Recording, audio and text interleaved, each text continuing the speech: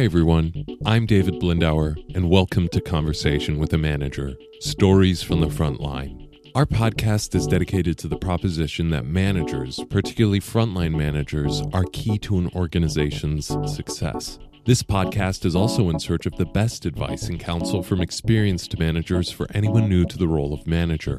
Today's guest is Jakada Imani. Jakada grew up in the Bay Area, and given the circumstances facing his community there, he chose to focus his attention on youth leadership, organizing, and advocacy. Jakada is currently the CEO for the Management Center, an organization working to advance justice and equity in the United States. He has held leadership positions at the Center for Popular Democracy, the Pacific School of Religion, and the Ella Baker Center for Human Rights. He brings us a rich history of managing in nonprofit settings, and we are delighted to have him join us on the podcast. Today's host is Steve King. Here's Steve with some initial thoughts about his conversation with Jakada. Thanks, David, and hi, everybody. Thanks for joining us. Today's episode finds us interviewing a manager working in a different setting than most of the managers we've interviewed so far. As David mentioned, Jakada works in the world of nonprofits. I have long believed that the nonprofit world operates with a strong affinity for mission, their purpose for serving those they wish to serve. While the for-profit world can also be driven by mission and purpose, I have found that there is something a little more, shall we say, pure about nonprofit motivations. And I think this mission-driven orientation can provide those of us seeking insights into management a slightly different lens to think about our roles as managers. In this segment with Jakada, he drives home the point that bringing out the very best in people, making the workplace a joyous place, is central to a manager's role. And while nearly every manager says this is what they hope to do, Jakada suggests that we often fall short because we often misunderstand the symbiotic relationship between the joy of fulfilling work and great productivity. Perhaps it takes someone from the nonprofit world to drive home this point. For those of you who regularly listen to our podcast, be prepared. This interview segment runs a little longer than our usual interviews. So I promise to keep my comments at the end of the interview a little shorter than usual. As context, you will hear Jakada refer to a manager from his past, Raquel, that delivered some tough love that changed the course of his career. She was discussed in the earlier part of the interview we have not heard. He uses Raquel as a kind of role model for successful management. So sit back and enjoy my conversation with Jakada. Very nice. All right. We've gone through all my questions.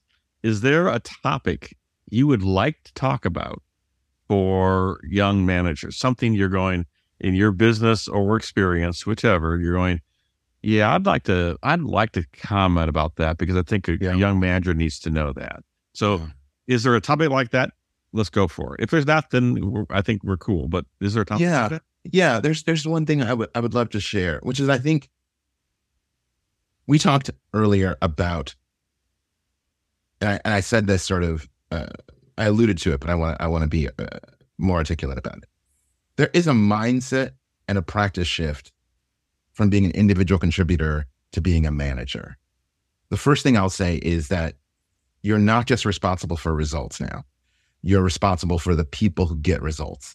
And in most organizations, that is, unless you are a manufacturer, your biggest asset is your people.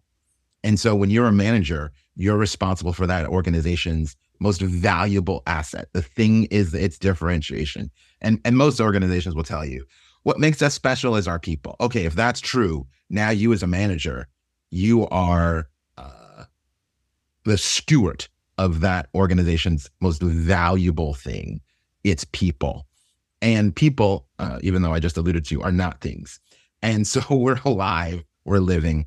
And the mindset shift that managers have to make is how do, one of the young people I worked with years ago, he said, one of the greatest compliments he gave me was, as a leader and a manager, is you help us all step into our greatness.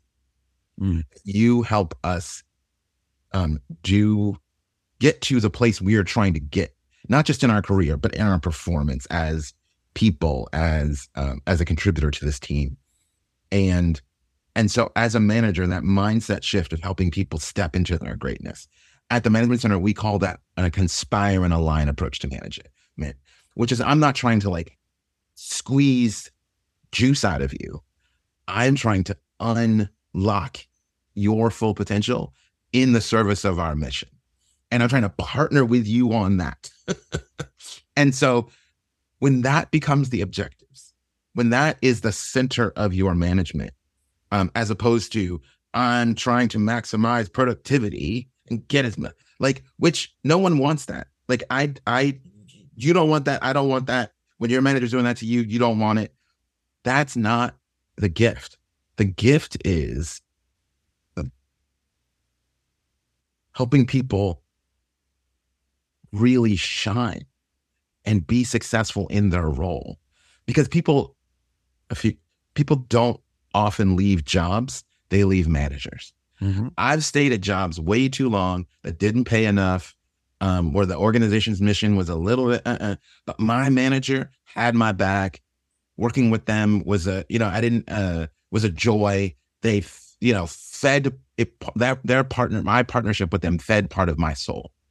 Right. And so that is the gift as a manager. And I want to say, I think managers owe their people that. That is not like that's not a side quest. That people spend more time at work than they do with the people they love and care about. The hours we spend at work, we don't get back. They roll out one way. And so if people put their life force in your hands, if you are fortunate enough to step into roles like that, I believe it's your job. It is your vocation to help them be better, more powerful, more confident, more clear, more skilled than when you started working with them. And that may be that this is not the role for them. This is not going to be the place, right, where they get to flourish. I mean, the thing is like to be in a job where you are not performing well, but it's the main thing you do in your life, and every day that there's that's not joyous.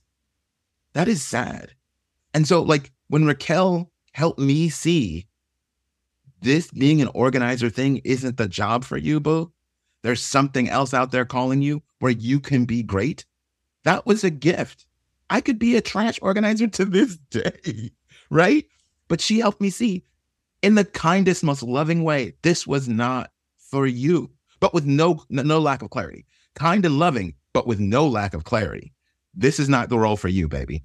There's something else that's calling you that you can do and you can contribute to the world, which is why I'm here now, because I didn't keep pursuing that role, even though it was in my heart and in my passion to be a contributor, to be committed to social transformation and social change in my DNA. That's not going anywhere. Being an organizer, that's not the way you're going to do it, baby.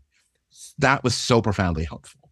And so for me, this thing of being a manager, of people having how people get to spend their time, you being a part of that, is such a profound calling. And so this conspire and align approach, we are such profound believers at the Management Center, because you get better results. You invest in people who continue to grow and flower and step into their greatness than you do through this sort of traditional command and control, I put in quotes, where you tell people exactly what you want to do. You say jump, they say how high. That's not only not good management. It's not only not kind, it's not effective. It doesn't get you where you need to go, especially in most of today's world where it is so highly complicated. What we're aiming at, what we're the goals, objectives we're trying to pursue. We need people's flexibility, brilliance, creativity coming to bear. Their desire, their passion, and their drive, and not just their like, wah, wah. So I know, and there are people out there that would say the following, and I'd like your reaction to that. What they'd say. They'd say job one's productivity and job two is what you're talking about. In other words, there is a hierarchy in their head going, it's all about productivity. It's all about the bottom line. It's all about shareholder value. And to me, that's sort of a mutual exclusivity attitude about the world. But given what you just said about the power of being a manager and the responsibility of creating something unique for every individual, how do you respond to someone going, well, wait a second, it's first about productivity. It's what it's about. Yeah. No, this is so profound. When Raquel Relief coached me out of my role as an organizer, that was about productivity. Like her saying, her helping me come to the conclusion that you're turning out 20 people a month to meetings. You got 2 leaders a month. Okay, so-and-so's turning out 75. They have 15 leaders a month. You're not hitting the mark of our objectives of building power with and for the communities we serve. Central is productivity. Like this is the thing that I think is so profound about social justice organizations and organizations that are committed to social impact and social good. If we don't perform, our people don't eat. So it's not just shareholder value. This is, if we don't perform, our people don't eat. And so when mission-driven organizations get this clarity around managing towards equity, sustainability, and results, they got the equity and sustainability part. They want to do that, but they don't got what I think the private sector has to figure out is if you really can't pursue together with people something that people are interested in and that really feeds people, you're not going to keep them. And so this is the thing that about being from the Bay that is so amazing. I was around to watch all those .coms come around and say, what we're connecting, we're creating community, we're creating whatever. And I was like, actually, you're creating shareholder value. And as soon as you get clear about that, there's a bunch of people who you've told that you're doing something else that you're not, then I don't want to be there no more. And that is exactly what's happening, is they're centering shareholder value, but they don't have a vision about where they're going anymore and about what they're up to anymore. And so some of the magic is starting to slip away. And we're seeing that where it's like, you need to be this place.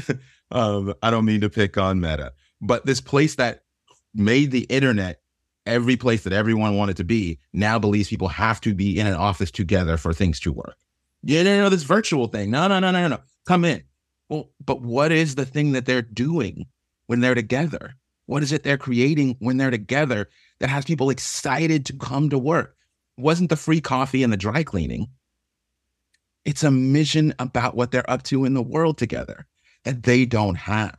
And so they're losing sight and their productivity is plummeting. Even, right? And so we have to unleash people. You can just squeeze them for as long as you can. I mean, we can just do that. We can put people in factories and just squeeze them as hard as you can. That's not how you get creativity. That's not how you get breakthrough. That's not how you change the world. The way you change the world is you inspire and enlighten people to do things they never could imagine, or to do what is in their imagination. And so that is unleashing them, and to be clear what that is. And so that is the job of a manager, is to be clear about what that is.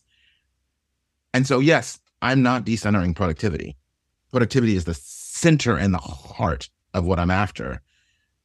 I'm just talking about how you get there in a way that actually unleashes people and aligns people's creativity towards it, and life force towards it together in ways that you can't just force them to do.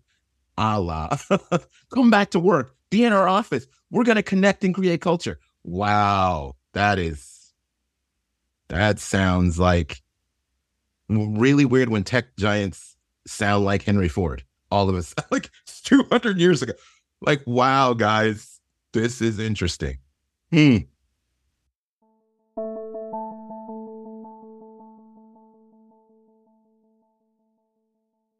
This podcast is supported by NRECA, the National Trade Association representing America's electric cooperatives. NRECA's broad range of products and services include a robust portfolio of leadership programs that provide learners with the knowledge, skills, and resources they need to lead at all levels of their co-op and succeed in today's rapidly changing electric utility industry. Visit cooperative.com/learning to explore the value of learning with NRECA.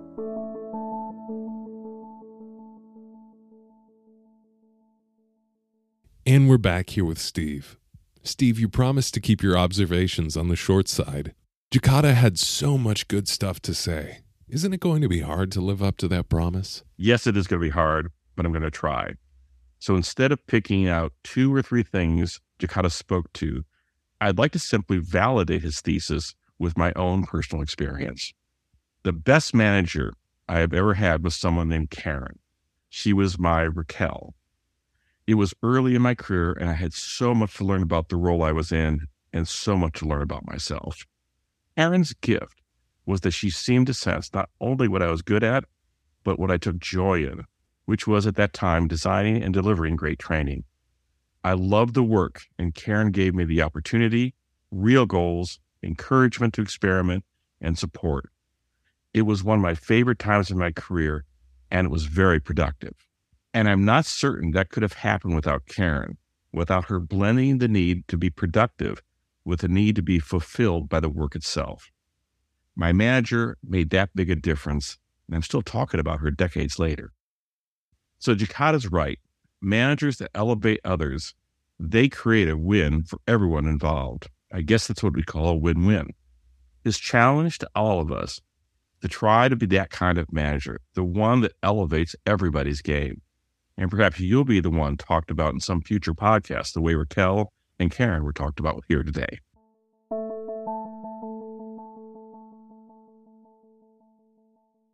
And that's a wrap for Season 2 as we conclude this season finale episode of Conversation with a Manager. A big thank you to our guest, Jakada Imani, for sharing some of his personal experiences as a manager. We'll be back for Season 3 later in the year. In the meantime, check in with us Monday, January 29th, and every other Monday following as we begin a rollout of bonus episodes, each with an insightful excerpt from one of our Season 2 guests. If you enjoyed this podcast and feel like others could learn from it as well, feel free to share it with your friends and colleagues.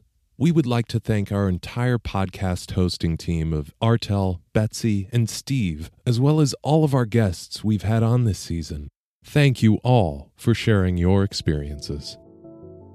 Support for this podcast comes from NRECA, the National Trade Association representing America's electric cooperatives.